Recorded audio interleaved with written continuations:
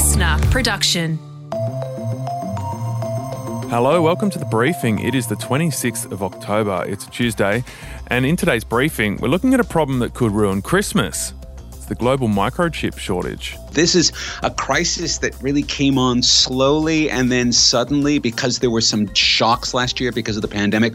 Orders got cancelled or orders got advanced. Everyone needed a new laptop because they were working from home and a better webcam. The microchip and semiconductor shortage, it didn't stop after COVID. The problem that affects so many products we use could push into next year. Some of it will be in automobiles, some of it's going to be in high-end video games or in graphics cards. Some of it will be in new models of computers being pushed out to either later this year or next year. Yeah, the global microchip shortage and how it might affect your Christmas. That is our briefing in the second half of the episode.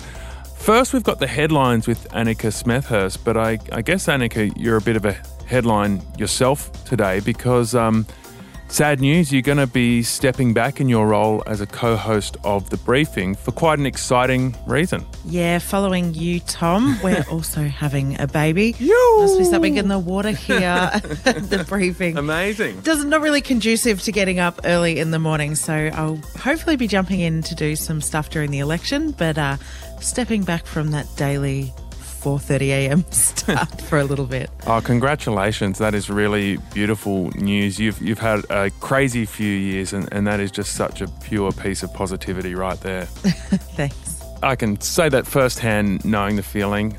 We're having a beautiful time with our little baby as well, despite some of the grueling settling and feeding and all of that comes with it. But that's amazing. So we're still going to speak to you, especially during the federal election campaign next year. So briefing listeners, if you're crying into your Weet-Bix right now, Annika won't be completely disappearing from the briefing. We'll still get her great analysis, which we love having part of this show from time to time. Let's do our last headlines together. The government will review the impact of its net zero targets on regional Australia, but has so far stayed pretty tight-lipped about the deal it made with the National Party to secure the policy. The first rule of Fight Club is not to talk about Fight Club. Well, your government certainly is a fight club. There's no doubt about that. So that's National Senator Bridget McKenzie clashing with Labor's Murray Watt in Senate estimates yesterday.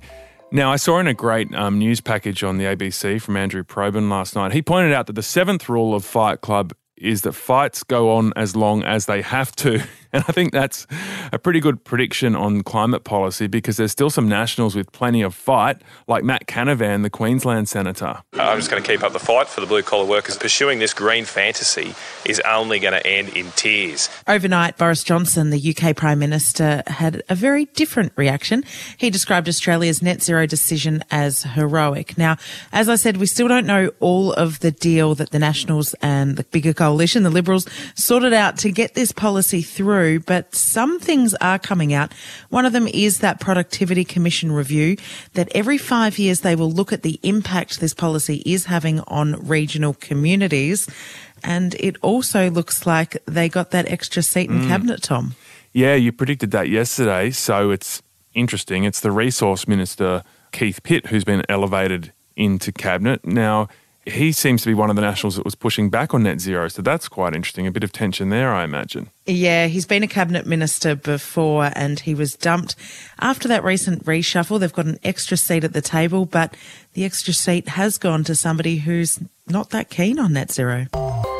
And a third senior colleague of the former New South Wales Premier, Gladys Berejiklian, has told ICAC she should have disclosed her relationship with the former Wagga MP, Darryl Maguire. This time, it was the former Deputy Premier, John Barilaro. I, in one way, could argue that I had a conflict of interest if I had known there was a relationship. So there is a ripple effect of conflicts that we would have had to manage. That was John Barilaro speaking at the corruption hearing in Sydney. This comes after former Premier Mike Baird and current Minister Stuart Ayres made similar statements during last week's hearings. The inquiry is examining whether Berejiklian breached the public's trust or encouraged corrupt conduct and whether the relationship influenced her decision to fund 2 projects in the Wagga electorate. And Gladys Berejiklian herself will take the stand later this week. She's denied any allegations of wrongdoing. There's confusion over the Australian Open vaccination policy. Last week, the Victorian Premier and Federal Immigration Minister said unvaxxed players would not be issued visas to enter Australia. But a leaked email from the Women's Tennis Association to players has said unvaccinated competitors can enter Australia as long as they do 2 weeks in hotel quarantine. Yeah, and so then the Victorian Sports Minister, Martin Pakula, also left the door open to unvaccinated players playing at the Australian Open. We're still talking to the Commonwealth about whether the rule for international unvaccinated arrivals is either 14 days quarantine or they're not coming into the country at all. We don't expect that to be settled for another couple of weeks. That was Sports Minister Martin Pakula on 3AW there. The hotel quarantine loophole would open the door for players like world number one Novak Djokovic, who has so far refused to reveal whether he is vaccinated, to compete in the Open in January. And Tom, it will affect a lot of players because at the moment the estimated vaccination rate amongst professional tennis players is only between 60 and 65%. Yeah, so what do you make of these mixed messages from inside the Victorian government? It was quite strong of both the federal and state government, I thought, not to issue visas.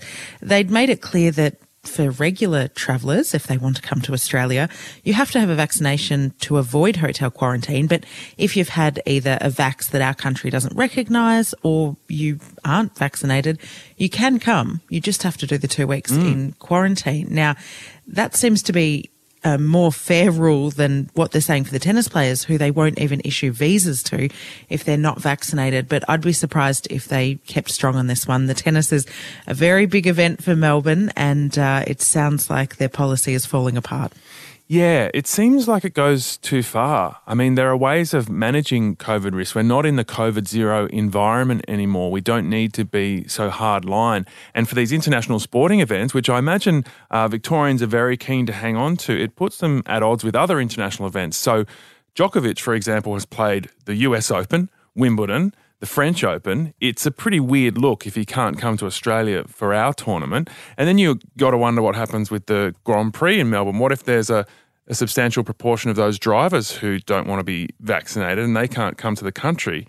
That would create massive problems as well. So surely they need a way through this. I think when we hear politicians speak, we have to hear how their message is being received. And the fact that we've got the federal government, a coalition government, and the Labor government in Victoria on the same page here, I actually think it'll be quite a popular policy, though, and they wouldn't be doing it for any other reason.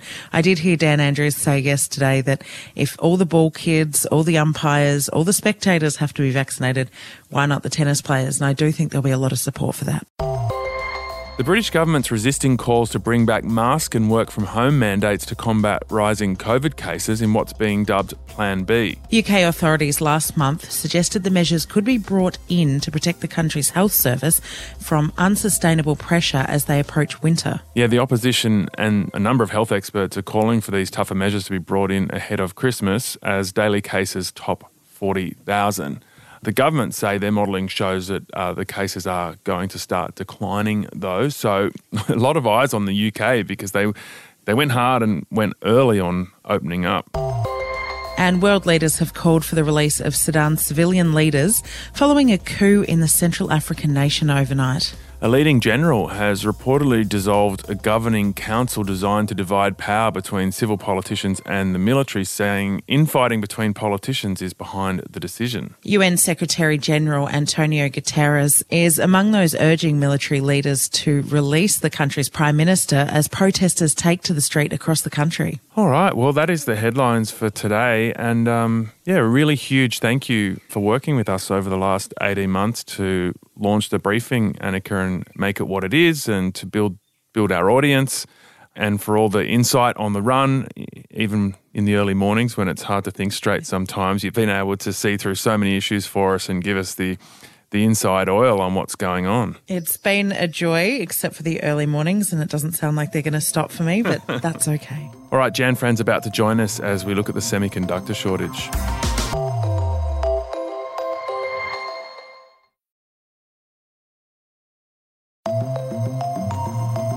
Hello, it's Jan Fran, and Christmas is upon us. Yes, we're talking about this in October because you might need to do a little bit of planning in the lead up to this Christmas. If you are thinking of getting a PlayStation or an iPhone or even a new car, that might not happen thanks to a global chip shortage. Yeah, microchips are in high demand but low supply, and basically everything has a chip in it now, doesn't it, Jan? It sure does, which is why some car companies have halted production.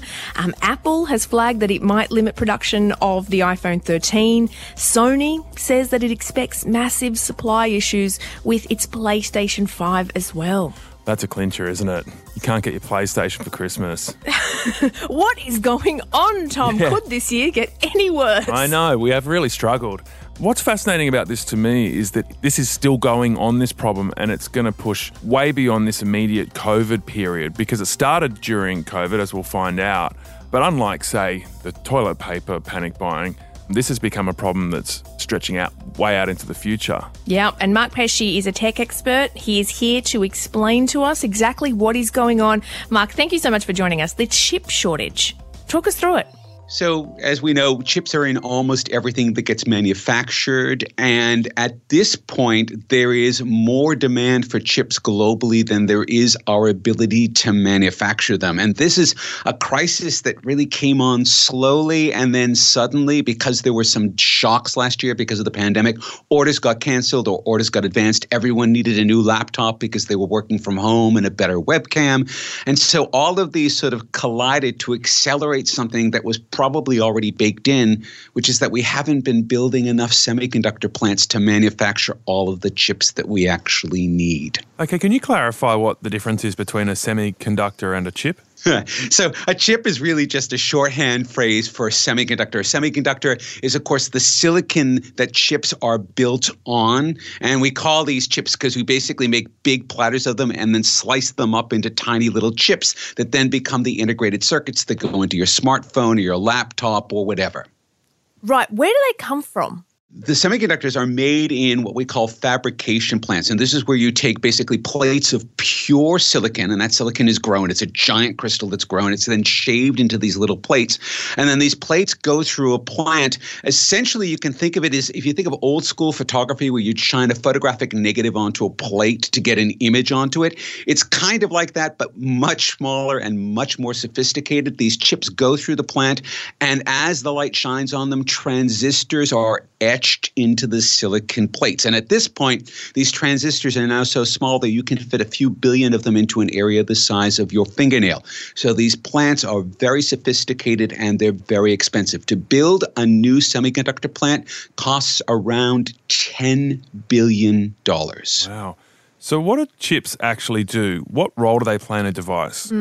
So all of the thinking that your smartphone does, whether that's talking to the network to get data to and from the network, whether it's to draw things onto the screen, whether it's the logic behind the game that you're playing or the chat app that you're using, all of that is happening inside the transistors that are inside the silicon chips. So really you have to think of it as this is all of the infrastructure that does all of the thinking, all of the computer thinking for us is happening on those chips. When it's working through its binary-based algorithms, it's doing all the math on those algorithms. Yes, all of the programs, all of the algorithms are happening in the transistors that are etched onto these chips. Okay, so is this a shortage of silicon or is this a shortage of semiconductor plants that process the silicon and turn them into chips? It is very much a shortage of the plants that turn these semiconductors into chips. And again, this shortage has probably been building for about a decade. The companies that make these chips have probably underinvested in the long term. And it's one of these things that you don't notice it until there's a couple of small shocks and then the problem becomes really apparent.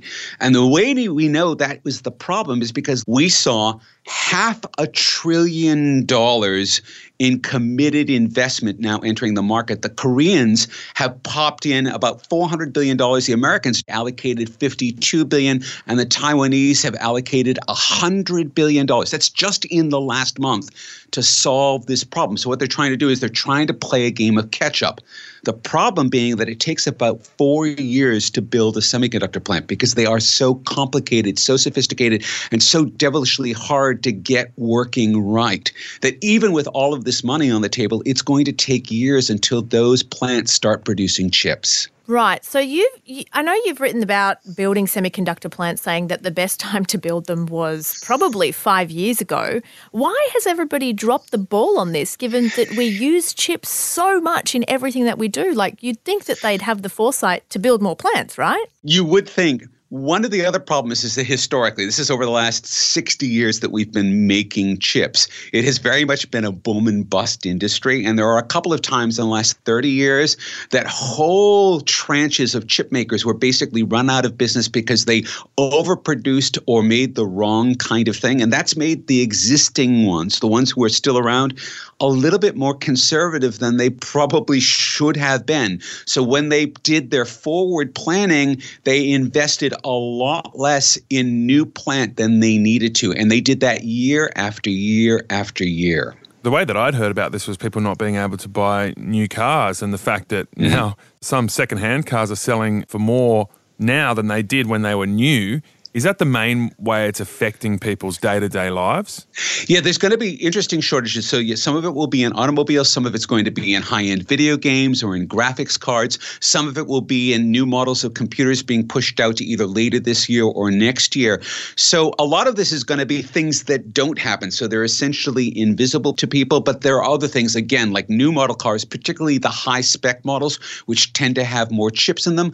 The production lines for those cars are mostly idle right now, waiting for more chips. Yeah, I mean, what flow-on effect does that have? Are we going to start to see people being laid off? Because this does seem to be a pretty significant problem, particularly for car manufacturers in the US. When those lines go idle, those workers go on furlough. So we're already seeing some layoffs. We already know that when there isn't new computers out there, people aren't buying software or using services with those new computers.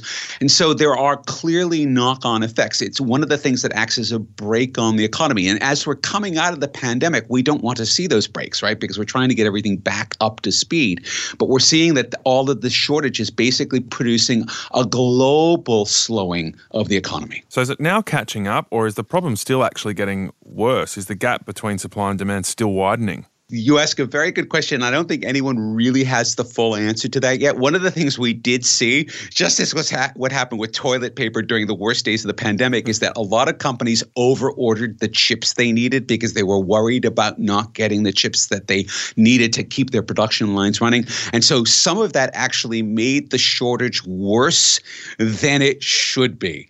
But we're still going to be in this period where essentially demand is still going to be greater than capacity. And that will probably be true until around the middle years of this decade, when all of these new semiconductor plants start turning out chips. Okay. How will the average person in Australia feel this? Like, because I've been hearing about this for months now. Yeah. Everything seems relatively the same for me. I bought a new laptop. That was fine. I did it like how I would have normally done it in 2018 or whenever. Your Mazda 3 is still driving okay? Yeah, that one's from 2009, so we don't have to worry too much about that. But how is the average person in Australia going to be feeling this? So it's clearly going to keep prices higher than they would have. Again, I mean, you're talking about the price of used cars. This is true globally as well. The price of used cars in America has shot up because newer cars are less available. Prices for electronic gear are going to be more expensive than they would be. A lot of these chips are essentially sold at auction prices. And so when there's greater demand, those prices will tend to go up so manufacturers can get the supply that they need. Some things will be either unavailable or very difficult. If you ask anyone who's trying to buy, say, a PS5, you can tell that they have to wait weeks to months for that to happen. So there's a range of ways that we think about how this is going to touch. But the overall thing is that it's actually going to tend to increase prices and slow the economy at least a little bit. We have touched on the doom and gloom there. I wonder if there are any opportunities to come out of this. Like, should we be getting into the chip business? Can Australia build a semiconductor plant? You know, it's funny because I talk a lot with my venture capitalist friends around this. And the thing is, table stakes for building one of these plants is $10 billion. We have the talent in this country to be able to do it. And we have some of the best chip designers. But what we do is we take our chip designs and then send them to Taiwan or to Korea or to America to actually have those chips made. And we can say, look, that's fine. It's our intellectual property. We're turning it into chips. That's good. Maybe in terms of national security, because it is important for a country to be able to manufacture some of its own chips. Maybe we want to have a nice fabrication facility here. Maybe we go and talk to the Koreans or we talk to the Taiwanese and ask them if we want to co-produce a plant. My feeling is that's a good investment for our future, but it's a lot of money. Who is making money out of this? Who's profiting from this? Pretty much anyone who is making chips right now is printing money because there's just unconstrained demand for chips. So the biggest chip maker in the world, TSMC, Taiwan Semiconductor Manufacturing Corporation, they make all of the chips in every iPhone and in all the Apple computers, all the new Apple computers. All of those chips are TSMC chips. They're making money hand over fist. And this is one reason why they felt quite comfortable basically putting $100 billion in capital allocation over the next couple of years to build out their plants, because that will basically allow them to double or triple the amount of money they can make. Good for them, hey? Yeah, good for them. I was going to say, some people profiting, other people going to have to wait ages for a PS5. Swings and roundabouts. That was Mark Pesce. He hosts a tech podcast called Next Billion Seconds, and he did a 4-part series on the global chip shortage earlier this year. It was called Geopolychips. Thank you. Thanks. And the takeaway from that is, you know what? You might have to craft a present for your loved one this Christmas. Get handy. Bake them some bread. Get handy. Have a craft-a-noon. I guess it's also, Jan, it's good to get away from the tech gadgets, isn't it? We've spent about a year and a half looking at our phones, so... Maybe getting in there with the origami is a good thing to do. Tomorrow on The Briefing, there's been an imperial wedding going down in Japan that has a lot of similarities to Harry and Meghan. We'll tell you all about it on tomorrow's episode.